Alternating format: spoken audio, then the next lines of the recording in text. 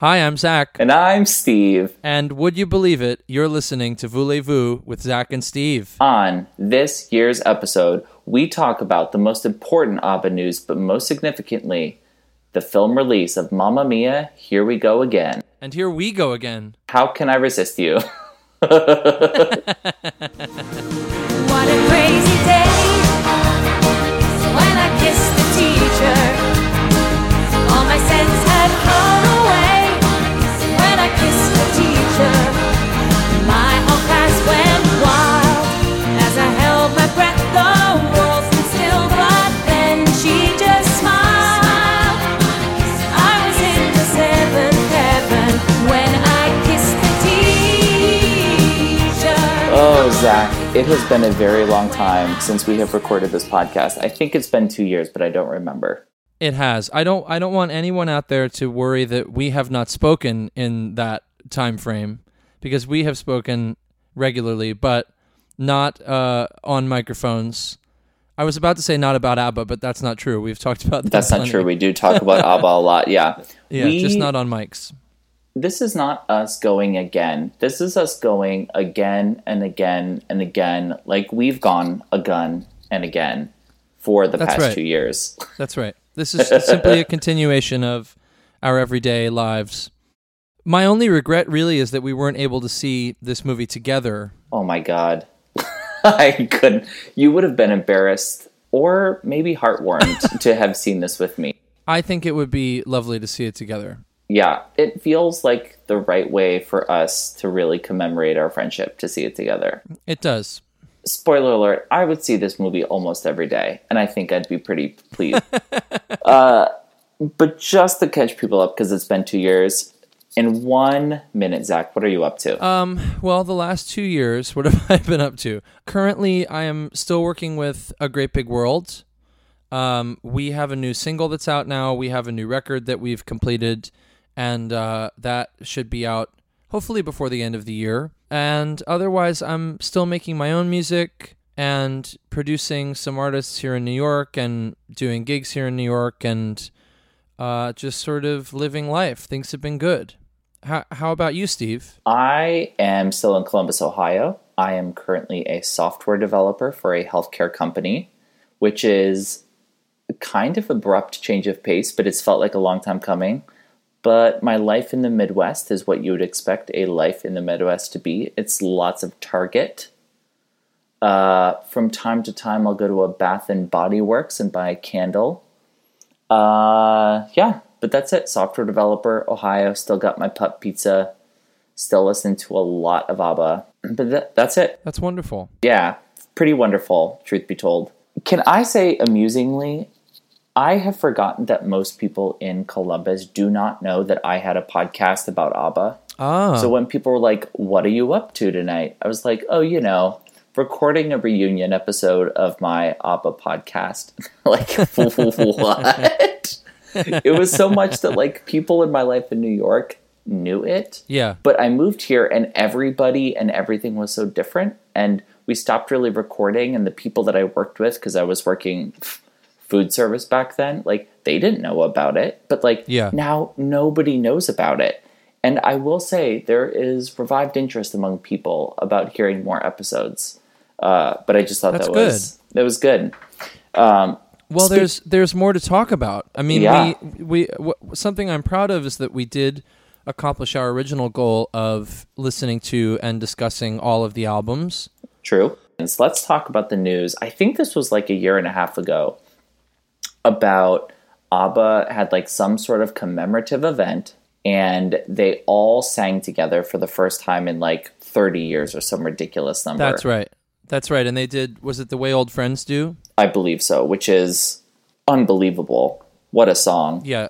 So good and so appropriate. I believe there was a second one, and it was shocking what it was, and we were baffled that they would choose that. But there's a lot of There's a lot of baffling ABBA things when it comes to song choices, which we might get to when we talk about the film.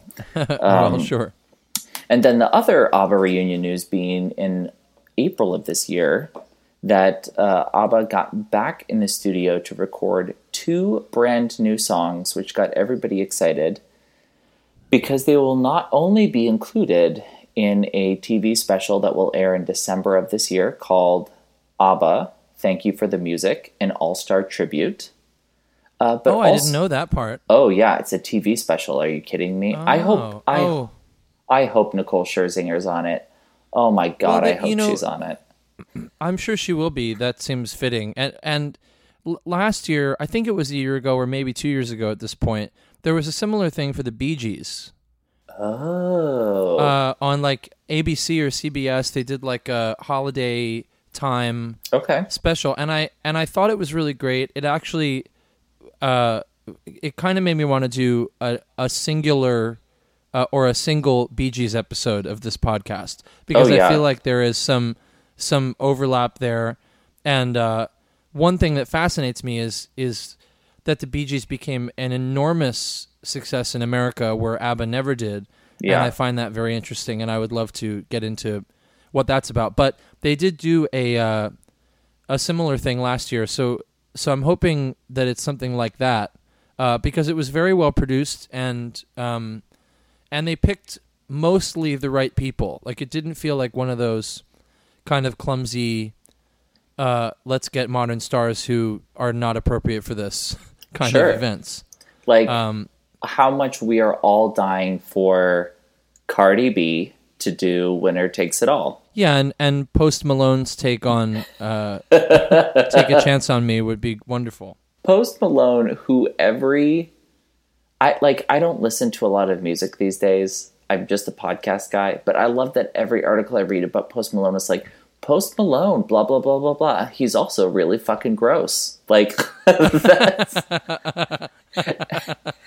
Every subtitle is like, he's hard to look at and probably difficult to smell. It's a big part of his appeal, I think. Well, on top of the TV special, they're also doing an ABBA tour, I believe, with holograms, which I would 100% pay money for. Are you kidding me? Absolutely. Yeah, absolutely. We would have to find a way to try to see it together. Yeah. Of course.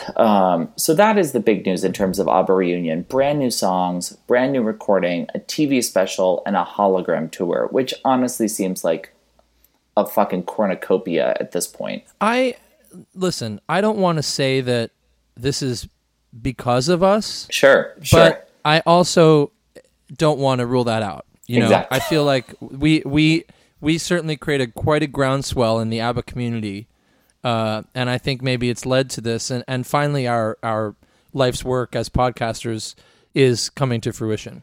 There have been a lot of people on 4chan who have put together a really interesting theory about how you and I have had an effect on ABBA coming back. It's called ABBAnon, #ABBAnon. And it's a way, it's like an overarching theory of the world that shows that we've been really pulling at the strings, really getting people out of their horse farms, getting them out of their Swiss chalets and just back into the studio. So thank you, ABBA, for doing what we've been asking all these years, and all of our fans out there. By the way, that reminds me, this is a total aside. Do you remember the #PowerBottoms for Annie Fried?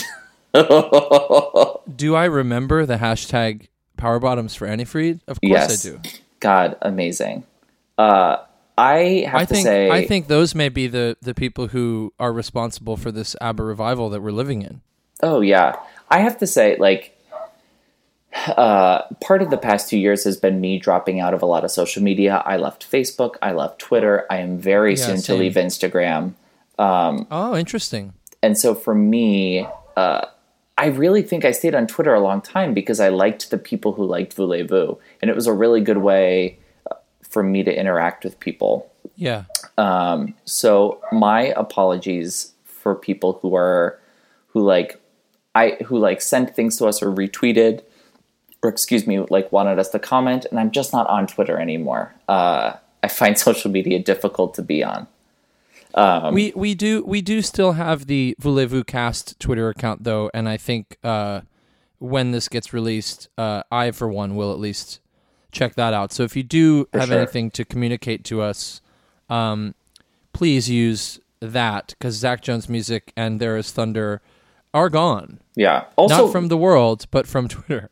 I still do have the Voulez-Vous Cast Gmail account attached to my phone. So... Oh, well, that's great, too. voulezvouscast@gmail.com. Correct. Find us there as well. Because we do love to hear from you and love to hear your thoughts about this stuff. And also, if we're missing out on ABBA news, because there's so much of it, please let us know. Absolutely, absolutely. Zach, can you get to the second piece of important ABBA news?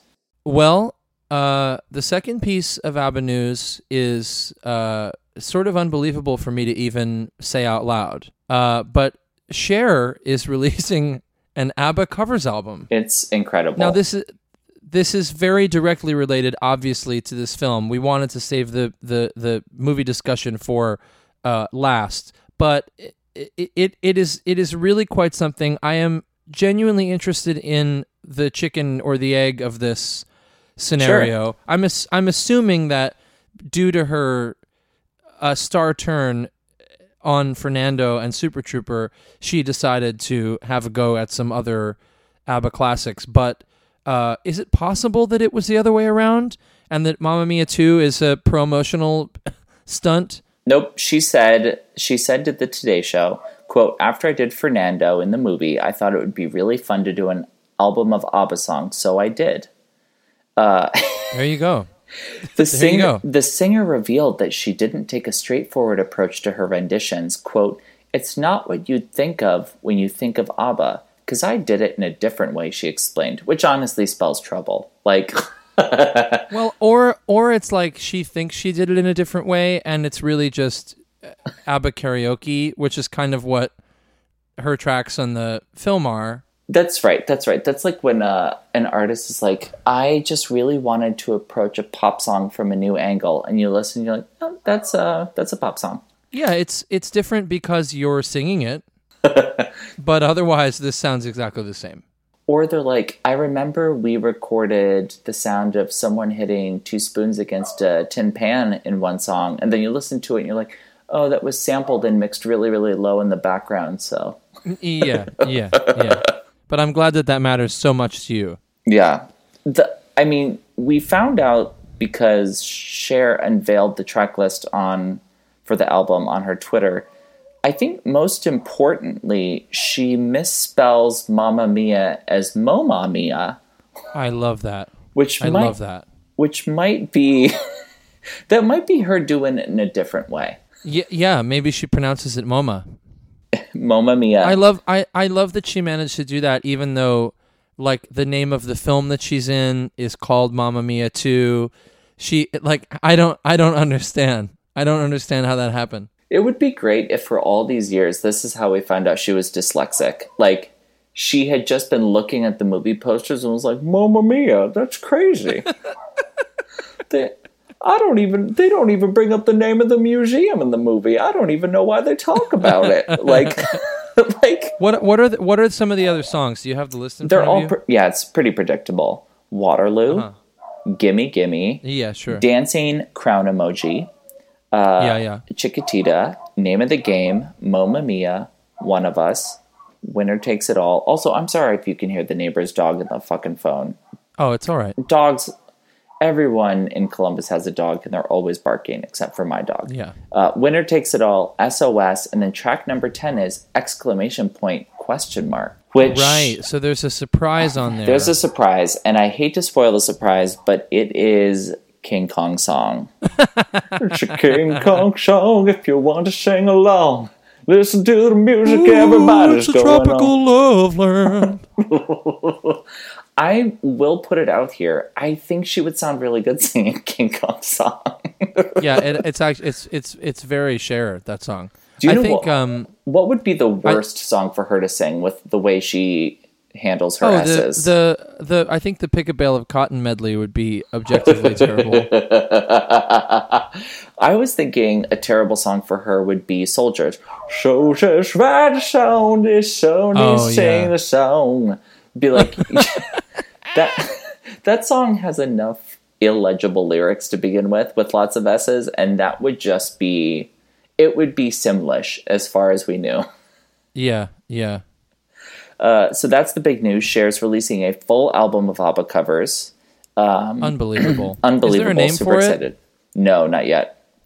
No release I feel like date it's going to either. be something punny and terrible, and I'm looking forward to that. Oh, I hope so too. I hope so. Now, Zach, do you just want to get into Mama Huga, otherwise known as Mamma Mia, Here We Go Again? There's nothing I want more, Steve. Zach, tell me the story of you going to see Mama Huga. I went with my sister, Natalie, with my girlfriend Hannah, and with our friend Justin. The latter two are not fans of ABBA, and Offensive. And my sister kind of is, I would say. My sister, I think, more was probably going because it's a movie musical, and so she wanted to see it. So I did not know that Hannah is not a fan of ABBA. Are you for real? It's a tough pill to swallow, to be honest, my friend. But it is what it is. She I think she enjoys some of the songs sometimes, but I definitely would not. She would not call herself a fan. Woof. Yeah, I know. But that's okay. And not everyone in a relationship has to like all the same things. Not all the things, but maybe some of the best music ever recorded. But that's you can take it up with her. yeah. I will. Oh.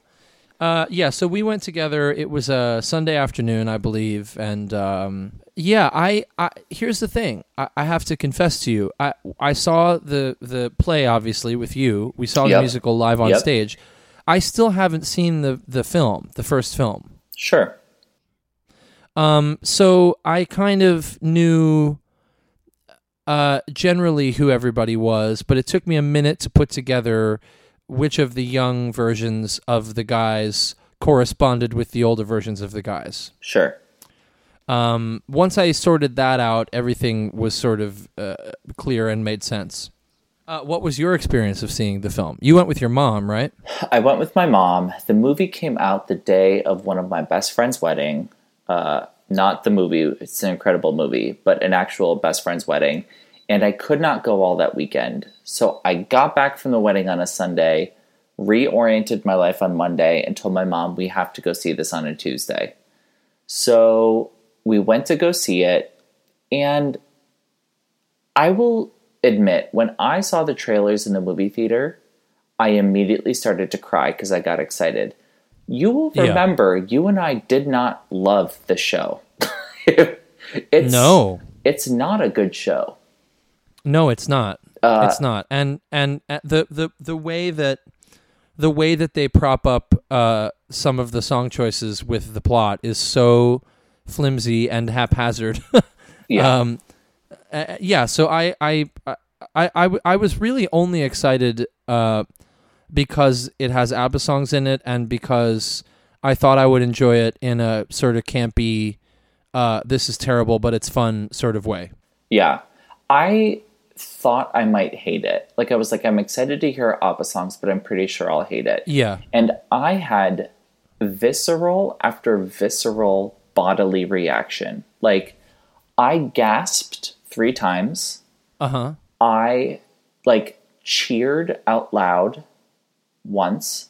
I clapped, in sheer, pleasure twice. And I wept, 4 times the first time I saw it. I could not believe how much I was enjoying myself. It was like I was in the pit of a Shakespeare play in 1496 or whatever. It's a better time than the first one. I feel like because maybe they have kind of leaned into the idea that it's not so good and it just needs to be fun. Yeah. I think also the younger actors are bringing it a bit harder than some of the big stars did in the first film. Even though I haven't seen the first film, I've seen enough clips and heard the soundtrack, and that's really all I need to understand what that experience probably is. But it was cool to see some actual theater performers cast, and I think the younger actors are funny and charming and do a really good job with the songs and with the kind of okay story and book writing. Oh, absolutely. I mean, overall, I loved it. I've seen it 2 times. I was going to go yesterday for a 3rd time, but MoviePass has surge pricing, so I did not want to spend an extra $5.25 on top of what I already paid for MoviePass. Sure. So I have seen it 2 full times, and I fully intend to see it at least in another 2 full times in the movie theater because I love it so much. Like, it's a blast. If you haven't seen it yet, do go. And also don't listen to the rest of this until you do, because we're going to get into it a little bit, and there will be some spoilers. But we'll be here for you when you return from the multiplex. I just want to preface all of my comments that I'm going to make about this movie by saying I 100% love it, and it might be the most fun I've ever had in a movie. That's wonderful. Before this, I would say the most fun I had was during Guardians of the Galaxy. This took the fucking cake. I love this movie, unabashedly. Is it a great movie? No. It is an incredible movie, however. Okay, well, let's get into it. The premise where we start with this whole thing is that Amanda Seyfried's character, whose name I can't remember, Sophie, is fulfilling her mother's dream of turning this little spot on this Greek island into a hotel bed and breakfast sort of thing for very rich guests. And we learn that Donna, Meryl Streep's character, is dead. Mm-hmm. That is how this movie starts. That's the jumping off point for this film. Yep. Flashback, and we're going to see Donna in her youth discovering the island, discovering herself. Discovering the men, the dads. Discovering the dads, and discovering the music of ABBA. Yeah, absolutely. And it flips between these 2 timelines, going between Sophie trying to set up this big opening party for Hotel Belladonna, as it's called, and right. Excuse me, and the past of Sophie meeting these men, coming to the island and falling in love with it. I will say, I think the whole movie is premised on the central theme that Sophie is a terrible person. It's the most amount of suspense, the most disbelief you have to suspend is not that they're breaking into song, but that any of these people want to be around her. Yeah, it's also the thing that I kind of, there's a conflict early in the film where Sophie and her boyfriend, fiance, whatever he is, she's in Greece and he's back in New York, and he's learning the hotel business from some New York hotel people. Oh, did I mean Sophie? I mean Donna. I think Donna's a terrible person. Oh, you mean Donna's a terrible person. Oh, understood. Yes. See, I one thing that I sort of took issue with was that ultimately Sophie's drive to sort of stay in this place that her mother built and kind of, to me, just sort of chase her mother's ghost around this island was greater than considering what other options there were for her and her partner, and what their life could look like outside of sort of fulfilling this dream of her mother's. Yeah, it's a little I would have a hard time if I was her husband, Sky. I think his name's right. Sky. Somehow that's his name. If I was Sky and my wife was I'm obsessed with my mom, I have to live on this weird fucking island and have this hotel named after my mom, I'd be I think you should probably see a therapist. Seems like you have a lot of attachment issues. Right. But is that about? What's that about? Let's talk about it.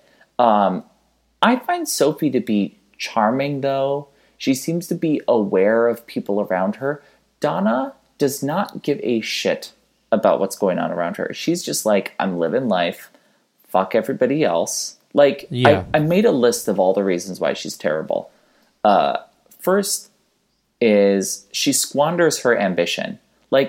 She was voted top of her class or whatever, or the student speaker at Oxford. And she shows up late to graduation in a tacky outfit, Yeah. takes the stage and sings a song about like making out, like When I Kissed the Teacher, which is a really good song with a really questionable theme. And they're like, good luck, you're going to do great things. And she's like, I think I'm just going to fuck a bunch of guys in Greece. Yeah. She is a property squatter. She just lands on this island and then like lives in this abandoned house. Doesn't seem to bother to care who owns it or if she should stay there. But she does take very good care of the horse, which will end up serving her well in the long run. Yeah. And then she like has these best friends that she treats kind of like garbage. Like they come all the way to Greece to see her, and she spends most of the time with a man on his boat having sex with him. Yeah, that really bothered me. How they're together for like 2 hours, and then this guy shows up, and she's like, "Hey, I gotta go." The Dynamos, Donna and the Dynamos. Thanks so much for coming. And also, yeah, we see the birth of Donna and the Dynamos and the evolution of Donna and the Dynamos. They come to this weird island with all of their clothes and their outfits so they can perform at this weird little bar. And they get there, and she's like, I can't sing joyful things because I'm not feeling happy. Like, are you kidding me? Your friends came here to perform in this weird, shitty bar in a nowhere island in Greece. It's a gig. It's a gig. Get out there and sing it. Do you think Lady Gaga felt like she was born this way every day of the year? No. She's probably guys, I was actually born that way. Go watch her documentary. You'll see what it's like to be Gaga. And she shows up. Yeah, she shows up and she brings it. Not Sophie, great. Donna is not a real performer, and she's an asshole. And they're like, well, sing about what you actually feel. And then she sings what she actually feels, but like, shut the fuck. And then they finish the song after her friends just propped her up and forced her to sing what she said she was going to do. Then she runs off on a boat, and her friends are like, it's fine. She's sad. She should have sex. Yeah, incredibly supportive friends, to a fault, I would say. Oh, absolutely. But yeah, she ignores her friends. She squanders her ambition. She's a property squatter. Also, she starts fights with goats. Like, she seemed pretty anti-PETA to me this whole movie. But okay, was it me, or did you kind of think for a second that she was going to fuck the goat? with those come on over here eyes. And it's during some very wistful song. Oh, name of the game. Yeah. It's like, what is the name of the game with you and this goat? Okay, yeah, she's gonna have a fight with it. But for a second, you're like, huh? Maybe this is the name of the game. The name of the game is goat. Yeah, making some very deep eye contact. Yeah, the name of the game is goat. It's baffling that they miss her so much, because I think all she ever did was do insane shit and not consider other people. And they're like, God, she was so full of life. And I'm like, I think she all gaslit you. Like, I think Donna was actually a terrible person. Yeah, she does show up as a ghost, though, to sing later in the movie, which I do appreciate. Oh, yeah, I'm absolutely. glad she could drop in as a ghost and give us a little number before she shuffles off to Buffalo.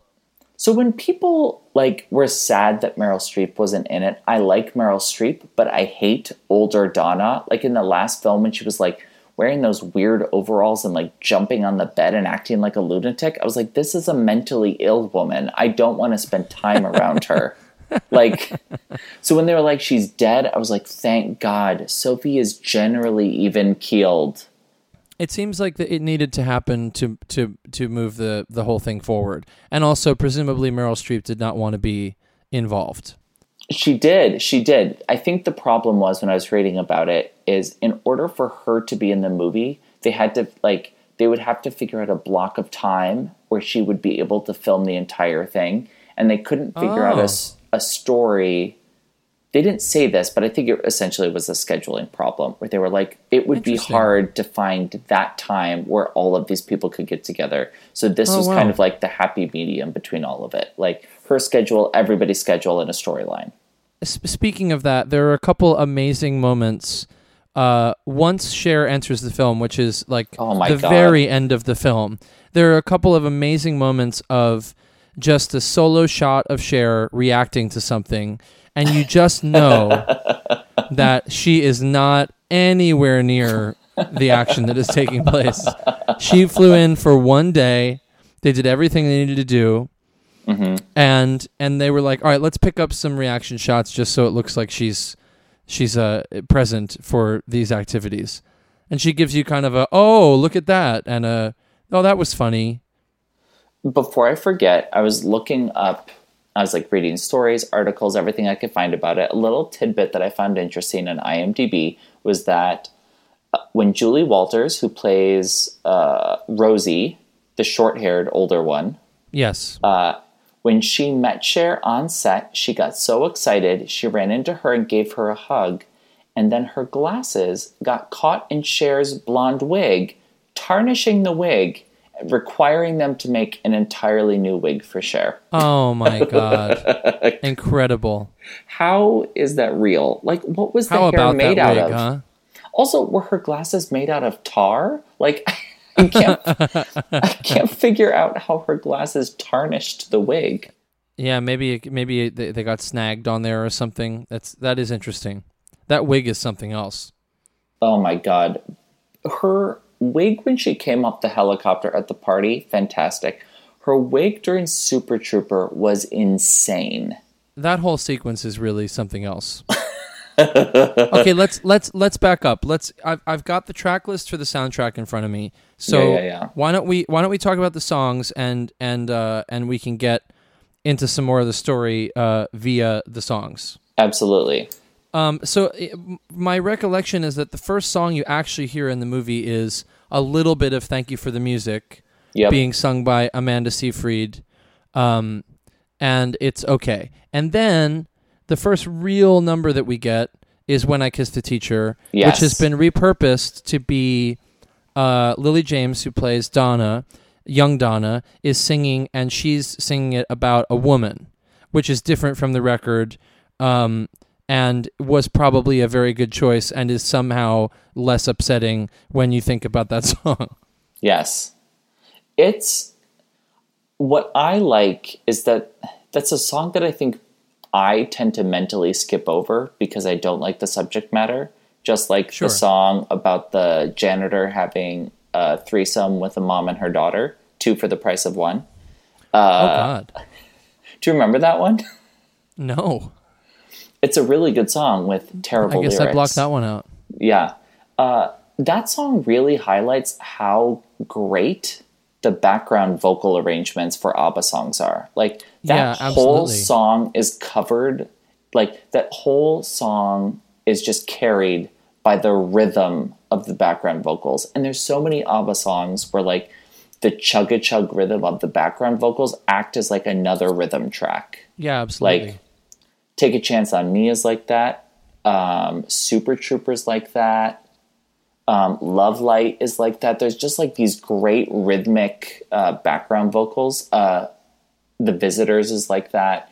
And when all of the students are singing When I Kiss the Teacher, it's so euphoric and it's so excellent. And I think significantly, this song features a cameo. Oh my God. In appearance only. Yes. From... Bjorn. I don't know how to pronounce his full name. Bjorn Alveus. Alveus. Oh, there we go. Yeah.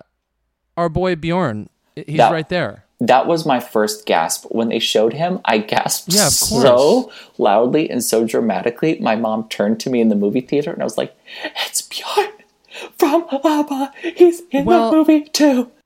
Well, and at that point, my assumption is, oh my God, they're all going to be in this. Oh my God, I would actually flip my fucking shit if they turned to Agneta or Anni-Frid.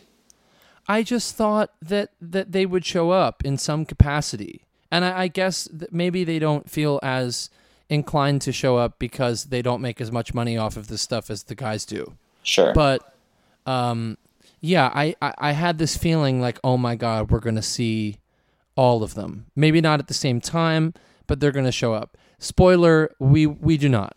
We only get to see the gentleman. But it's still a real pleasure. And once you see a Bjorn in the first act, you are right to look for a Benny in the second act, and you will receive it. Yeah. Okay, so then, so that takes place during Donna's like college graduation. She decides she's going to go off and go on a solo voyage around the globe and try to find where she belongs. And meanwhile, in present day, Sophie and Sky are having a bit of an issue, a bit of a breakup, and that brings us to One of Us. What a song to include in this film. Yeah. It's got some real The Boy Is Mine type cinematography. Like I kept I kept thinking what a joy it would be if they actually reused the wall from The Boy Is Mine to record this. They may have. But what's so... The thing I love the song. I found it troubling that they were like, oh my gosh, I miss you. Oh my gosh, I miss you. Hey, I got a job offer in New York. And she's like, what? But the hotel. And they're like, well, I guess we have to get a divorce. What? Yeah, that's yeah. Not a lot of leeway there. Not a lot of compromise. It seems like they've never really hit the road bumps as a couple. This was their first time ever having... it's like when you have your first girlfriend or boyfriend, I wouldn't know, in 7th grade. And you're like... And you got in a disagreement about, like, homework or something. You're like, well, I guess we break up. Like, no, guys, you talk through it. That's kind of what relationships are. Yeah. They don't seem to work through that. Thankfully, they don't, because we really need to hear the song. Yeah, what a song. Oh, my God. It is. I did sort of notice in this song was the first time that I was reminded that these songs don't really always fit the plot, and they don't really bother to change any of the lyrics to work better in the plot. Like the whole verse about I saw myself as a concealed attraction. It's like that's not really germane to what's going on, and we don't have any reason to think that she feels like that, but it's in the song, so we're just going to keep it there. Oh, yeah, absolutely. Like, this is an example of something we'll see throughout the film of really emotionally complex songs being set to the most mundane tasks. Like, yes. Like, the staging for this song is her taking a shirt off of a hanger and moving a picture frame. That's kind of all that happens. Yes, and some very clever and gimmicky cinematography that takes us from one room in Greece to another room in New York. Absolutely. Okay, so now we flash back to young Donna, and she's encountered her first beau along the journey, and they end up in a Napoleon-themed restaurant. So there's only one thing that could happen at that point. Yeah. And yes, it's Waterloo. What a delight to hear There's this song. only one thing that can happen, which is that the homosexual in the film immediately falls in love with this insane woman. Yes. And sings Waterloo to her in a restaurant, which is on the opposite end of the staging. If you're like to put the staging in terms of like mundane versus over the top, like Busby Berkeley, this is probably like before a Busby Berkeley. There is a lot of stuff happening in this number. Oh yeah, this is about as over the top as any of these sequences get. What were some of the tableaus that stuck out to you? Well, oh boy. I mean, I think the whole lead up to the song is kind of a mess, where he just sort of comes out and he's like, listen, I'm a virgin. Are we going to do this or what? Yeah. It's very uncomfortable and very strange. And the fact that it results in the two of them having sex is utterly baffling to me. But Waterloo is a great song, so I guess there's no accounting for that. Things in the dance number to note is that it features pretty prominently a differently abled woman in a wheelchair. At one point, she spins around in a circle, and it seems like she shoots them all dead, which is interesting. It does look like that, doesn't it? There was also, I could not take my eyes off of like an older Asian woman who had a pretty good getup.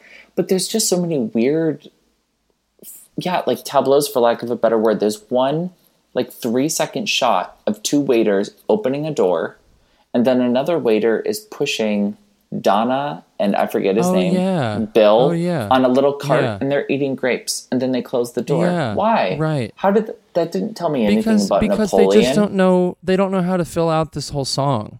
It's flimsy and it's barely working, and we don't want to cut the song down, so I guess we'll just have to make it work. It's one of these weird dance numbers where like time doesn't exist, where like every 3 seconds there's a totally different setup, and you're like, I guess we're experiencing a different kind of reality. Yeah, where it's not like a big choreographed dance number. It seemed like 16 choreographed numbers, and then they splice different bits together. Yes, we're kind of suspended in time for the duration of this number. Which goes to my grand theory of this movie, which is I think this is a movie about quantum physics. We can get more to that later, but I think this scene especially bends our understanding of time and space. Fascinating. Interesting. So they sing Waterloo, they have sex, and then... And also, Waterloo is where we get the appearance of one Benny Anderson. Oh my God. And he's playing Our Last Summer on the piano in the bar. That's right. Oh yeah, that's one thing we should mention too. There's a lot of good underscoring interstitial music. Oh my God. Featuring instrumental versions of the ABBA songs. And they chose some good ones, so keep your ears out for those throughout the film. Okay, so yeah, we have the first beau is met, and there's a dance number, and then they bone, and then now we meet the second beau, who is the guy on the boat, who I believe is Bill, who's the Swedish guy. I think so, yeah. She goes from Paris, France, where she meets the first dude, the gay dude, all the way to Greece. She runs to try to get on this ferry to Kalakari, I think it's his name, and she just misses the boat, and she runs into Bill. A man I find strangely handsome, and then I look at his face, and I'm like, I don't know why I think you're handsome, but I'm attracted to you. Oh, interesting. He's got a vibe. He's got a vibe, and he's like, I will take you to this island. Yeah, and along the way, he tries to induce some funny business, which does not happen the first time, which I thought was sort of an interesting choice. Exactly. He does, however, sing, "Why Did It Have to Be Me?" What a great song. Great song. Good song. As it started, I was like, this one? Like, it's not a well-known ABBA song by any stretch of the imagination, so I was surprised. But they're digging down at the bottom of the well a little bit on this movie because they used so many in the first film, and they can only reuse so many in this film, and they do. Yeah, they do. So he sings, why did it have to be me? Like, why did I have to fall for you? Again, like, men are just falling for this woman for essentially no reason. Yeah, and very quickly. He drops her off at the island and says, I'll be back in a few weeks. And as she's sort of discovering this broken down sort of house space for the first time, she sings, I Have a Dream. Mm-hmm. And it's because it's also in that interstitial space, it cuts to Sophie going to meet her two aunts. Oh, yes, right. Rosie and Tanya at the boat, showing them the hotel, and is like, can you believe she thought of this? And at this point in the movie, Sophie introduces Tanya and Rosie to like the manager of the hotel, a man named Señor Cienfuegos, which Tanya tells us means 100 fires. That's right. Played by Andy Garcia. At this point in the film, I turned to my sister and I said, I think we all know what his first name is. I did not know. I will tell you. I will tell you. I was shocked. I immediately I thought, okay, we're meeting this guy. He doesn't have a first name. They're setting us up. We are sitting ducks here, waiting for the big reveal. Yeah, I was shocked by it. I will get to the big reveal, but I was shocked by it. Tanya does utter one of my favorite movies, or favorite lines, in which she first sees him get out of the car and says, be still my beating vagina. Fantastic. So she's like, can you believe my mom thought of this? And then it like transitions back to the past of Donna seeing this old broken down farmhouse and imagining what it could be. And saying, I have a dream. And this is also when she runs into the horse for the first time, right? I believe There's a storm. Oh, yes. She runs into the horse. One can only assume the horse is a nod to our beloved Agneta, who is not present in the film, but is always present in our hearts. Exactly. You probably didn't stay for the credits to see this, but the horse was actually Proud Lingonberry. Agneta's That's right. famous Proud horse. Lingonberry himself. Here's the problem. She's like in this house. At one point, she slides down this banister that's like rickety as hell. Like, you would not slide down this banister because you would get splinters all over your fucking lily white ass. Like, yeah, a huge mistake. And the stairs break when she does it and are magically repaired in like days. Did you notice that? They're just fine again a few days later. I thought that was sort of interesting. I love that she just goes in this house, starts walking around, breaks shit, and is like, oops, oopsie poopsie. And then there's a rainstorm, and then she realizes there's like a horse in the basement. And it's such a powerful horse that Very powerful horse. That knocks down these beams. She runs around in the rain like a crazy person. Oh, yeah. We're skipping some stuff because when she gets dropped off on the island, Bill is like, there's a storm coming. She's like, it's beautiful. And he's like, no, there's a storm coming. Right. And there's a concurrent storm in the present. Yeah. Absolutely.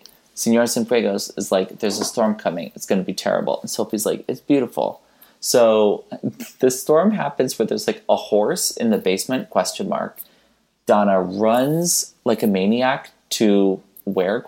We don't know. And she runs into the young version of Pierce Brosnan's character.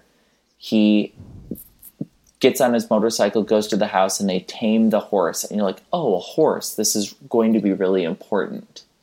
And then in the present time, there's a gigantic storm that starts to blow all of the party decorations and preparations away. And Sophie, do you remember what Sophie does in the midst of this terrible storm that seems pretty violent and destructive? Yes, she goes out and stands on the dock and tries to hold like some decorations in place. Yep, she holds with two Pierce bamboo Brosnan. poles. That's right. She's just like in the midst of the beach, just like holding these bamboo I've got poles. this. I've got it. Insane. And then it shows them after the storm's over and they're still on the beach. Like they were just there for hours holding these bamboo poles. Like someone has got Unbelievable. If she's going to run a hotel, she has got to do better at crisis management. I mean, it's literally the last thing that most people would think to do is to go to the end of a dock during the storm. I think that's clearly the wrong move. I don't think you need to take a course from some New York City hotel elite to know that one.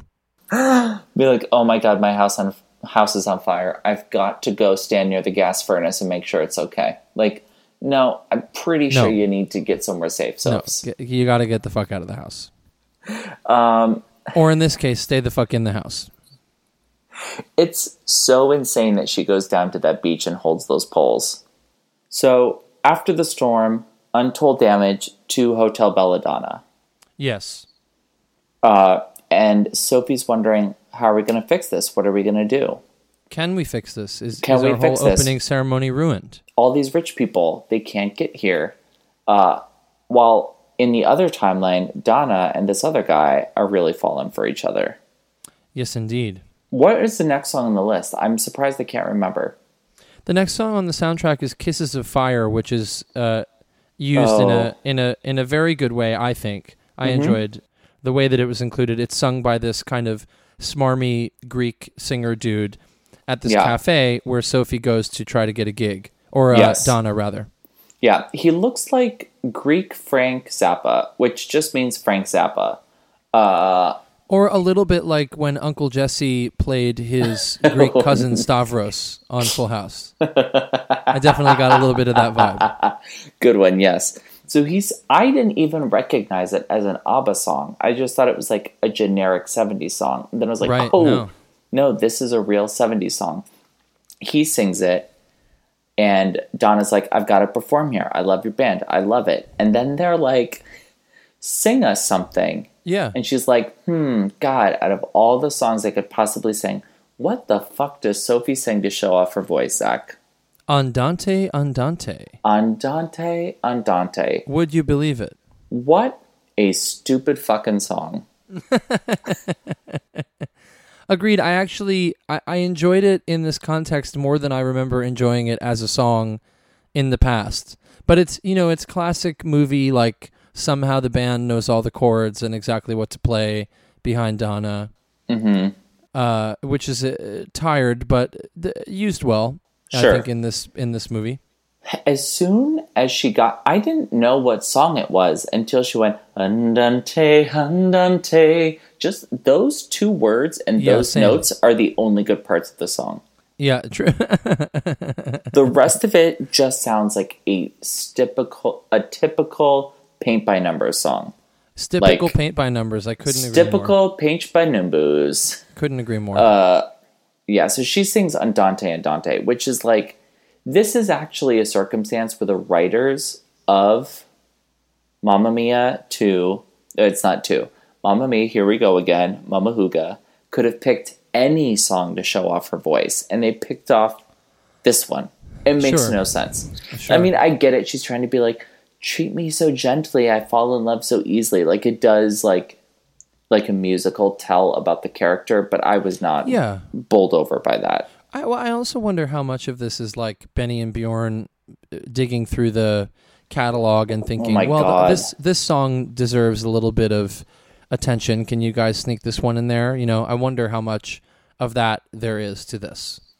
I would have loved it if they were like, sing something. And she's like, I gotta sit down, pick up a cotton. That would be great. Lost my goddamn mind. I still don't have a problem with that song. Oh God, what a mess. Anyway, they're like, you can perform here. Bring your duo, your dynamos here. Yeah, and you guys can all perform here. That's right. So the dynamos are on their way. They're on the first boat to Greece.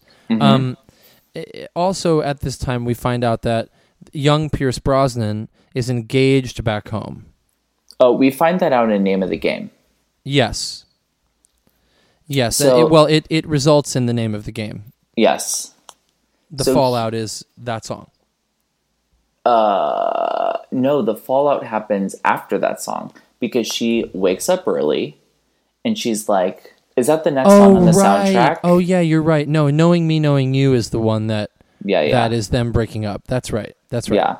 Is Name of the Game the next song on the album? It is, yeah. So she's like on a boat and she's like, let's live here. Let's like be crazy. Let's like, don't go back to your normal life in England where you're an architect. Stay here on this island. He's like, I'll think about it. And then he takes these like candid photos of her on a boat, which later show up in Hotel Belladonna. Yes. And then she wakes up in bed next to him and starts singing Name of the Game, and the dumbest fucking staging for a song I have ever seen. That's when she meets the goat. That's when she meets the goat. The whole staging premise and choreography of the song is Donna makes juice. Like, this like unbelievably complex song about melancholy and desire and expectation. They're like, why not her make orange juice by hand? That's what they thought of. She goes to an orchard. There are so many fucking oranges close to her head, and she reaches so far out to pick one that doesn't make sense. Like, there's like 3 right by your fucking noggin. Pick those. Yeah, we just have to kill some time here, That's she falls out of a tree. She makes like sexual eyes at a goat. The goat is understandably upset about interspecies relations and chases her around the island. Of course. She goes back to the house with like 3 oranges, which will not suffice if she knows anything about juicing, which she apparently doesn't, and then finds a journal with a picture of this plain-looking woman. I'll say it, a plain-looking woman. Oh. And the guy, and she's like, "Oh, great, you're engaged." They fight and then sing "Knowing Me, Knowing You," which is incredible. Which also cuts back and forth with Sophie and Sky in the present day. Does it? I can't remember. I know that Amanda Seyfried is involved somehow, and so is Pierce Brosnan. the song does not get completed. You get like most of the song and it stops, which is heartbreaking. It's the most heartbreaking thing of all, because what a fucking song. Pierce Brosnan does get to reprise a bit of his like very unfortunate singing of SOS in the first movie, and he sings it like that is really rough. He sings it wistfully this time, and I actually enjoyed it. Oh man, I still was like, I mean, I thought it was merciful that they only made us listen to him sing that much. That was good. He looks at these pictures of Donna wistfully and is like, "So if you leave me die, can't you hear me SOS?" I thought it was. I mean, there was a couple of times in the movie where they took a song's original context, sung it slightly differently in a different context, and it gave it new meaning. And I thought SOS was one of those. Like, he's singing like, "I miss you, you're dead." Like, when you're gone, how can I carry on? Yeah, sure. It's not just about like a breakup. It's about like, what do you do when someone you love is dead? They did the same thing with "Why Did It Have to Be Me?" They give one of the verses to a guy on the deck who sees Sophie like canoodling with another guy. And he's talking about heartbreak. Beautiful. Yeah, those are nice moves. I just don't want to hear Pierce Brosnan sing. But I do agree with you in terms of the context. Fair. So, just to recap, Donna and this guy broken up on the island. She's super sad about it. Sophie's like, "What am I going to do about this party?" Nobody knows. In the present, Sophie's aunts, I suppose, the Dynamos. Yes. Tanya and Rosie. Tanya and Rosie are sort of consoling her about the loss of her partner, and they do so with the song "Angel Eyes." Oh, what a song. What a great song. They're like getting spa treatments. They're wearing matching robes often throughout this movie, which I didn't know if that was like part of Hotel Belladonna, that like everybody gets matching robes. Yeah, they're also like eating a lot of like pastries, and like there's a lot of talk about how that's just like so naughty to like eat bread. Rosie's character deals with stress by eating, and she and Bill, the Swedish guy, had fallen in love at the end of the first movie and are broken up in this one. And they're like, men are pigs. This was a choreography that I quite enjoyed. Oh yeah, this was good with all the like hotel studs giving them massages and shit. All the ladies in this movie are like helping each other, being like, "Guys, they're so rough." But also the whole premise is that like Rosie can't get a word in edgewise because all the other women keep like talking over her, and all the other men want to help them. Right. Christine Baranski does an incredible high kick. Bless that woman. I never would have picked Angel Eyes. I love that song, but I never would have been like, that's got to be the movie. But it is a welcome addition to this film. Yeah, and it really works in the context. It doesn't feel quite as shoehorned as some of these do. Okay, flashing back to the past, the Dynamos have now made it to the Greek island. They come all the way from the other half of the world to see Donna. That's right. And she's so sad about her man. And she ignores them almost immediately, but not before they can audition at the cafe. I don't even think it's an audition. I think they're legitimately there to... Oh, it's like time for their sing a gig. And she's like, "I'm too sad. I can't." So stupid. Can't. Yeah. And but in her sadness, she expresses herself through Mamma Mia, which is always a welcome treat. And once they get into it and the band kicks in, all of the townspeople start to pour into the cafe. They just love it. Of course they love it. I will say, there was a number of times when I saw this the second time, I wept openly through many of the musical numbers, and I wept through all of the song because it was so joyful. I love it. When they get up on the bar and they're stomping and they're dancing, I couldn't get enough of it. I loved this number. It's a total blast, and also I think it's a good one for the young Donna and the Dynamos. It really shows them off, and it's a lot of fun. You are supposed to believe, because of their fucking name, that they're dynamos and they perform high energy numbers, which we'll get to a little bit later with one of my major sticking points. But they've performed When I Kissed the Teacher. In the first movie, they performed Super Trooper. They performed Mamma Mia in this one. Incredible. In the present timeline, all of the dads who supposedly can't make it, well, one of the dads, Pierce Brosnan, lives on the island. The other two cannot make it because they have like prior engagements. But they suddenly realize, like, I have to make it to this hotel opening for Donna and for Sophie. So they like leave their lives. That's right. And they get to the island and they realize because of the storm, they can't get there. Through a stupid plot line that I'm not even going to fucking recap. They manage to get a bunch of local fishermen to take them to the island. And Senor Cienfuegos says to Sophie, I think we have people for the party. Because the party is starting and Rosie is just eating all the fucking food. She's like, I think food's my best friend. And then and none of the wealthy people who are supposed to be coming to this party can get there because of flights, because of boats. Flights, right. Everything's delayed because of the storm. Then Senor Cienfuegos gives these binoculars to Sophie and is like, look, I think we have people. She looks at the binoculars. Boom. Like, boom, chicka wow wow. Dancing Queen starts up, and I immediately start, like, pouring tears out of my eyeballs. Of course. A perfect time for this number, a perfect staging for this number, because it mostly takes place on several large boats that are in the ocean. It's like 4 gigantic boats with people dancing, and it's all filled with, like, poor fishermen people dancing on this boat.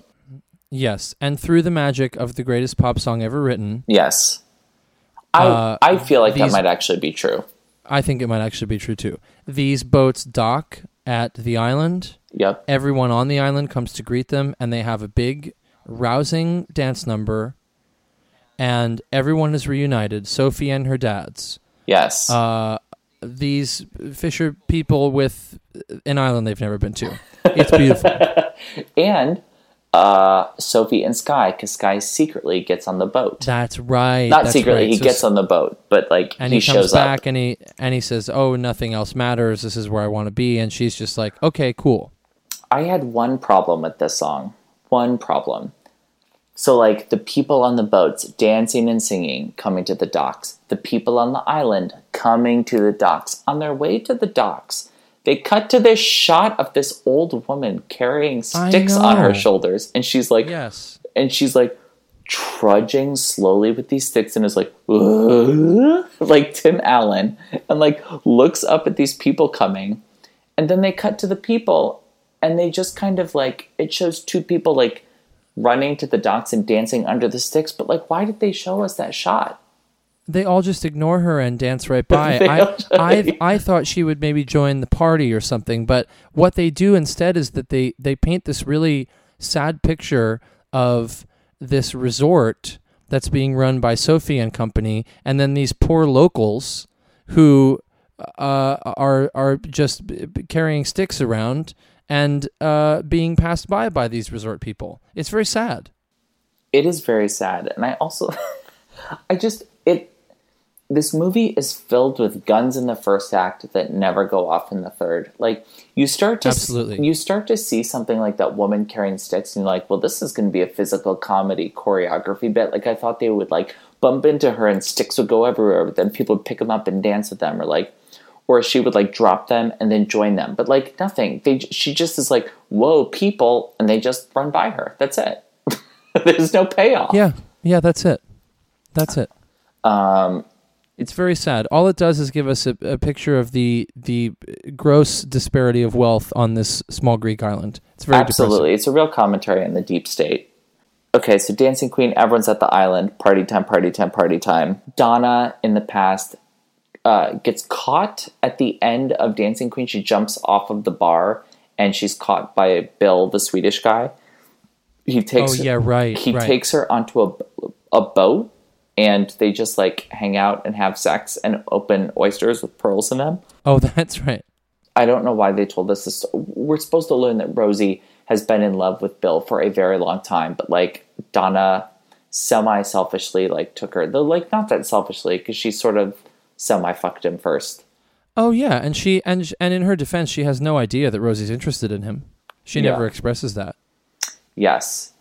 And then she gets back to the island, she hangs out with her friends, and she's like, oh, I'm feeling really bad, and then, like, throws up in a toilet, and at the same time, in the present time, Sophie throws up in the toilet, and she's like, oh, I guess this only means one thing. I guess we know what that means. We know what that means, which means she's pregnant. And That's which right. reveals the most insane pregnancy timeline since Phaedra Parks on season 3 of Real Housewives of Atlanta, who couldn't remember when her due date was because they kind of move all over the place. They're like, are you 7 months pregnant or are you 9 months pregnant? She's like, who knows? Pregnancy's weird. And people are like, it's not. It's not that weird. Sophie finds out the night of the party she's pregnant, from puking. I feel like when women find out they're pregnant, it's in like week 3 or 4. She immediately tells her husband and is like, I'm pregnant. He immediately tells one of the dads, who tells everybody. Yeah, everybody knows way too soon about this. They know way before you're supposed to tell people. She's not waiting that 3-month mark like she's supposed to. No, certainly not. And in the midst of this party, when we talk about like music in the background, they fucking teased me with some Hasta Mañana. Did you also catch that? I did. Of course I caught that. I loved it. Oh my God. I was so excited. I thought it was going to be Love to hear those melodies. Love to hear that. That is a timeless melody. She should have sung Hasta Mañana instead of Andante and Dante. Okay, just to speed through a bit of this pregnancy stuff, basically what happens is Donna in the past realizes she's pregnant. She wants to stay on the island. This older Greek woman who owns the cafe reveals that she owns the house that Donna's been squatting in, and that if Donna agrees to fix it up and take care of her horse, which she already has been doing, Hector, this gives the Greek woman a lot of respect for Donna. If she agrees to take care of the house and fix it up, she can live there. So Donna decides to stick around, and none of the men are present, and the dynamos go off and do their own thing, and Donna stays. Yeah. In the present, we're at this party, and it's revealed that there is one more surprise for Sophie. Yes. Sky lets her know that there's one more surprise, and she says, I don't think I can handle another surprise. I can't take I think anymore. If there's even one more surprise, I'm going to lose it. Yeah. And then we see the helicopter beginning to fly in. And everybody we knows. We all know who's on that helicopter. Everybody knows. They show a fucking, like, fort worth of guns and armor and artillery at the beginning of this movie by being like, I'll invite Grandma. She'll never come. Rips up the invitation. Of course. Donna's like, my mom didn't come to my graduation. She never comes. Spoiler, in the first movie they say that she's dead. But I guess she's alive. Is that true? Yeah. Oh, wow. I heard that on a podcast. I don't remember the movie well enough because I hated it so much. But supposedly there's a line about her mom being dead. But we see a helicopter. She's not dead. In fact, she is Cher. She is Cher. And when that helicopter lands, it is, I mean, you've seen it in the trailers if you haven't already seen the movie. It is the entrance that we all hope for. What they don't show you in the movie is what her first entrance line is, which made me laugh and cheer out. That is one of the moments where I cheered out loud and clapped. Do you remember what was it? I forget. Mes enfants, je suis arrivé. Oh my God, right. Let the party commence. Insane. I can't. And she looks incredible. She's got a white pantsuit that's tailored for everything. She's got she looks a little crazy. I hadn't seen her face in a long time. It's really something else. I'm actually fine with it. I watch a lot of Real Housewives, so I've seen some really bad work. Right. Sure. So she looks very smooth. Let's just put it that way. So her grandma shows up. She's like, I'm ready to be a grandma. And then, everyone's like fine with it. And then they're like, oh, Sophie, it's time for you to perform or like to give a speech. She gives a speech. It's like, oh, I always had this dream of becoming one of the dynamos, and they take her like poncho she's wearing and turn it into a cape, and then Rosie and Tanya are wearing Dynamo's outfits, and then they perform a number. And what song, when Sophie's like, I always wanted to be a member of Donna and the Dynamos, this high energy butt-kicking feminist group, what song does she want to sing with them, Zach? One of the most dour songs in the ABBA catalog, I've Been Waiting for You. Oh, do you guys not remember it? Oh, that's right, because it's one of the most forgettable things they've ever written. I could not believe that they chose that, and that it comes at such a, like, it's one of the moments in the movie where we're actually like, the conceit is that it's time for a performance. Yes. Right? And you waste it on this number. It's insane. Like, her grandma's there. The crowd is around. Everybody's listening. What's going to happen? And she sings, I've Been Waiting for You. And they do terrible show choir choreography in these insane outfits while she's wearing a poncho cape. And then it cuts to like fuzzy Instagram filter footage of like Donna giving birth. Which is just so it was easily for me the weirdest and most uncomfortable sequence of the movie, the way that they were cutting back and forth.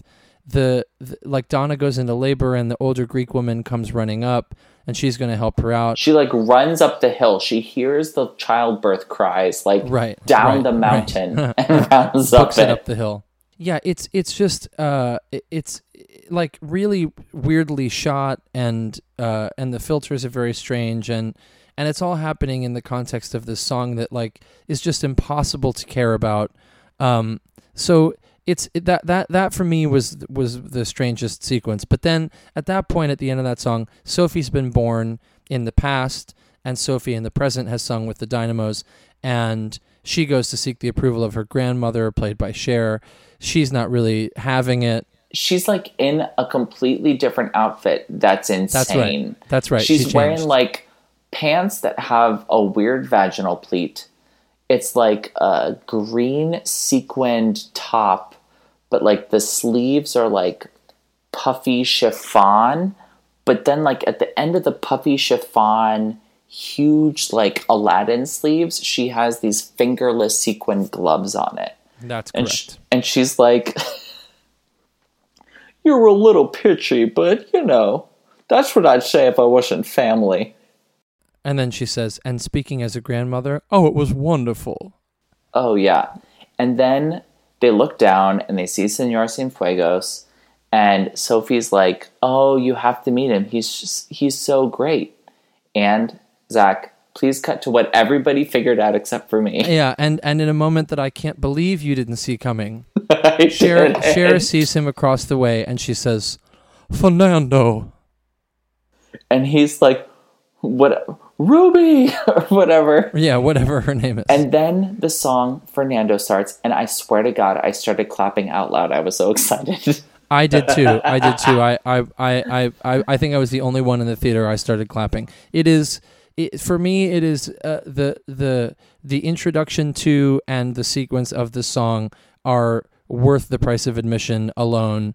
100%. Just absolutely everything you want it to be. They do some really weird, stilted, awful choreography. Yes. It's just delightful. There are CGI fireworks just going fucking bonkers behind them. It's everything you want from this sequence. There are so many fireworks in the sky. I am shocked that the island didn't catch on fire. Like, well, the thing is that there's no way that fireworks like that can be naturally occurring, because they're so intense and there are so many. I've never seen a fireworks display like this. It's completely insane. It's like when you watch a fireworks show, there's typically like a big one and then like 2 or 3 on the side. The entire fucking skyline is filled with big ones. Like 360. Their budget for fireworks was insane, according to the hotel marketing. Yes. It's a completely insane sequence and very strange and totally wonderful, and the perfect use of this song, which is one of their great songs and is sung and auto-tuned beautifully by Cher.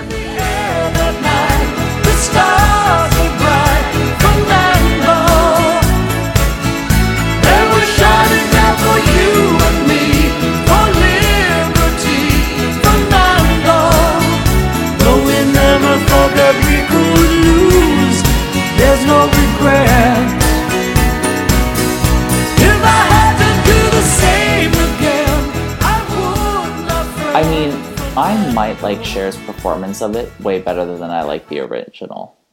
There's like... It's pretty great.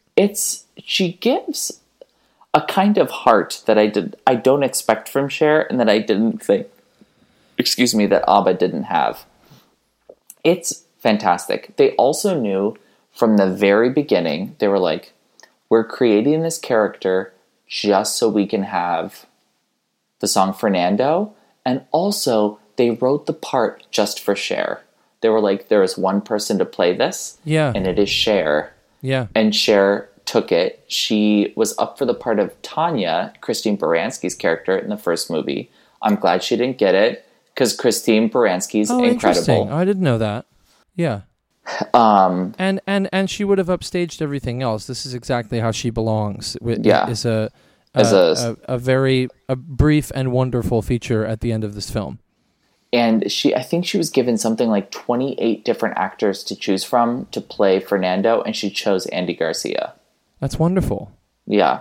So Fernando is one of the major highlights of this film for me. Yeah, absolutely. And then just to wrap the film up very briefly, we cut to a future when Sophie's child has been born.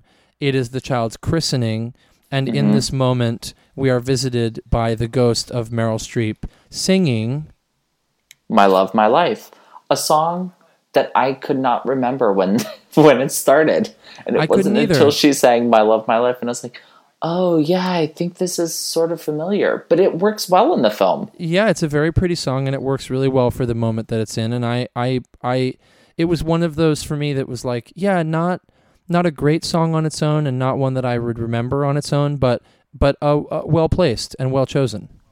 Did I weep through the whole thing? Absolutely. Are you kidding me? Of course. And then it's a very brief and weird fade out at the end of that song, and that's the end of the movie, except for Super Trooper, which is in the style of the Mamma Mia mega mix insane Vegas show that happens at the end of the original. It's just like completely fucking nuts. So it like starts by this shot of like a spotlight, and then it goes, and then you see what is presumably the silhouette of Cher in an insane wig. Like, it's like a bob, but the bob has been lifted to come up 90 degrees on either side of her head. Yes. So exactly. she's essentially wearing a big platinum orange wedge on her head that's super frizzy, and an outfit that's covered in decals. And they start to sing Super Trooper. And Zach, you sent me an audio clip of you doing an impression of Cher singing Super Trooper that I would like you to reprise. The greatest possible word that Cher could ever sing is in the first lyric of Super Trooper, and it's this. Glasgow. I cracked a little on that, but you get the idea. Hearing Cher sing Glasgow has there ever been a better word for Cher to sing? There's never been. I mean, I do think she does well with city names. Like, I was walking in Memphis. Like, she sings the word Memphis really, really well. She sings Glasgow really, really well. She sings the word Glasgow as well as anyone has ever sung a word. I was sick and tired of everything when I called you last night from Glasgow. All I do is eat and sleep and sing, wishing every show was the last show. So imagine I was glad to hear you coming. Suddenly I feel alright, and it's gonna be so different when I'm on the stage tonight. I did not know until tonight that the lyrics of the song were wishing every show was the last show. Because the way ABBA sings it is insane. And then the way she sings, she's like, wishing every show was the last show. Like, what are you singing? And then this is where the time-space continuum quantum physics really breaks. It erupts. Where every character from every time period is at the Hotel Belladonna singing Super Trooper. In crazy pants and shoes. And the young Donna and the Dynamos are wearing those crazy-looking cat but tunics. very iconic cat tunics So that we know and love so well. that brings me to I posted on Instagram last night for people to give me feedback on what they thought the best song in Mama Hooga, the worst song in Mama Hooga was, what the worst outfit was, and one word that describes the whole movie. And I heard from numerous people that they thought the worst outfit were those cat outfits. And I had to write back to people and be like, those are iconic, legitimately beautiful outfits, and I need you to stop.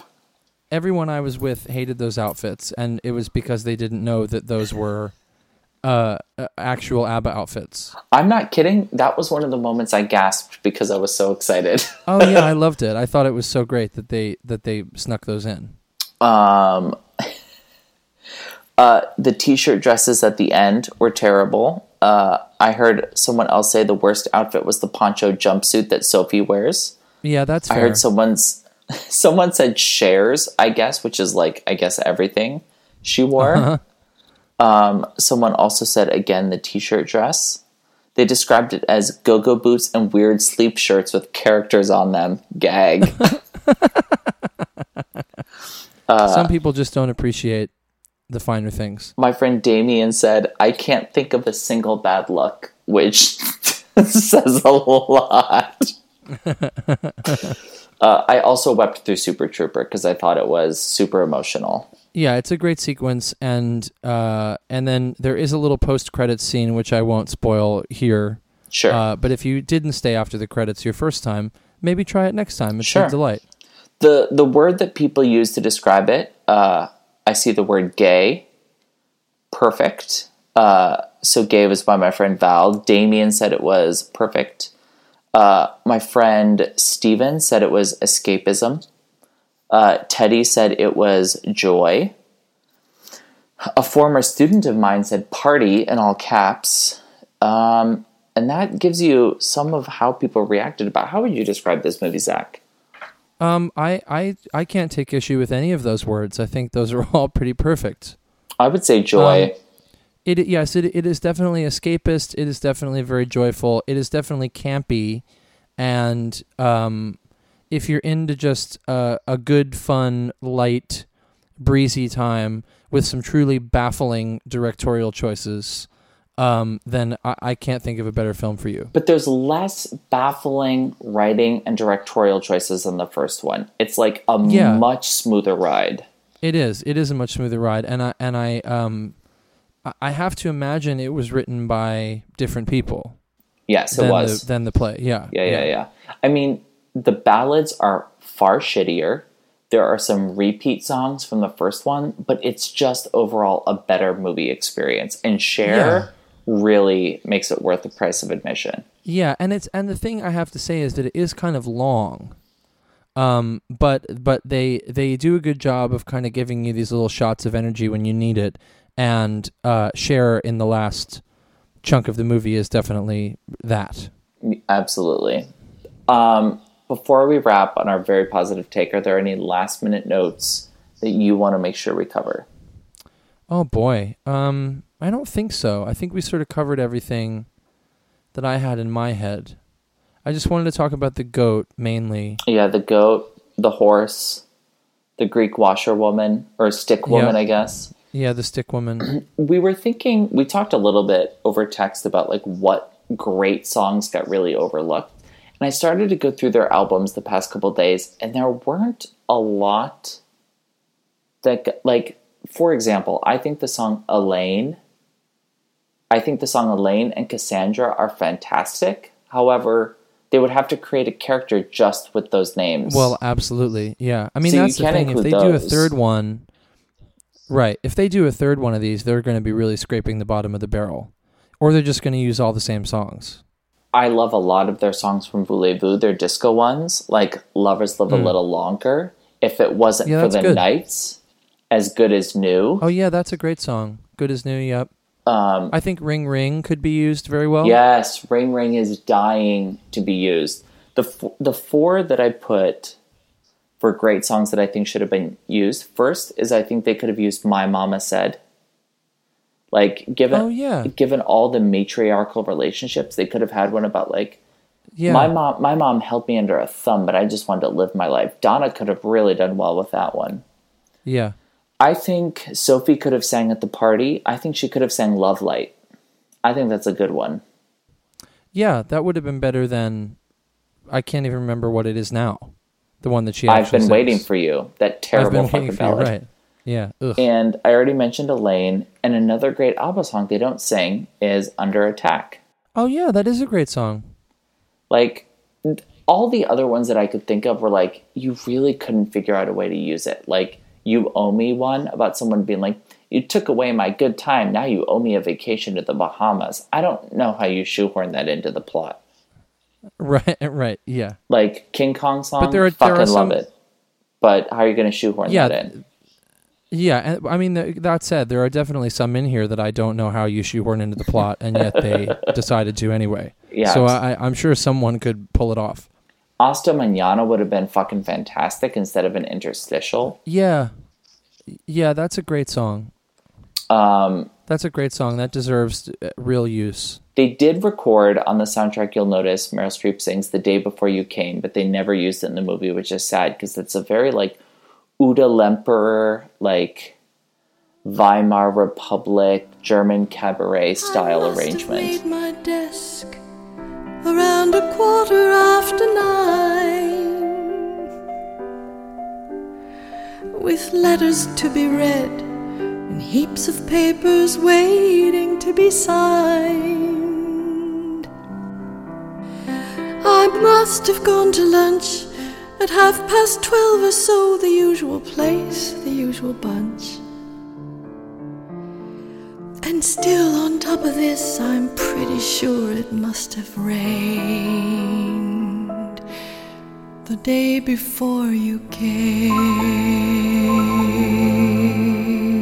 Yeah, it's very, like, I listened to that on the soundtrack today, and she does a nice job with it, but it's such a, like, an exposition-y kind of song. Yeah. I feel like it could work on stage if you made this a stage show, but in the movie, I think it would have been totally exhausting. Absolutely. So I think they made the right choice as far as that goes. Yeah.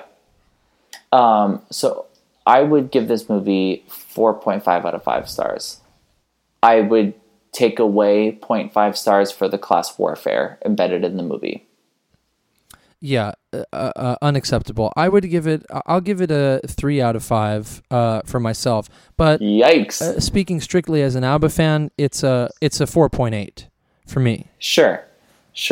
As a person who also is just a person watching movies, I don't love it so much, but it's a great time. And if you love ABBA, then it's a must see. You have to see it. Yeah.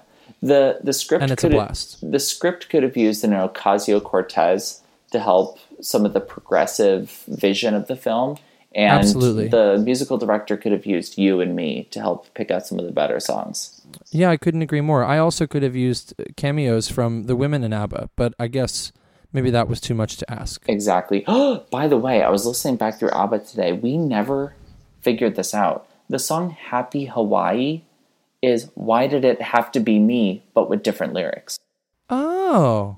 Because I was listening to Happy Hawaii today, and I was like, oh my God. How did we... Wow. There's like a podcast listener of ours in like New Zealand who's like, I can't believe it. These fucking fools, these amateurs. They never talked about it. Now it's on the record. Now it's on the record, and you can all calm down.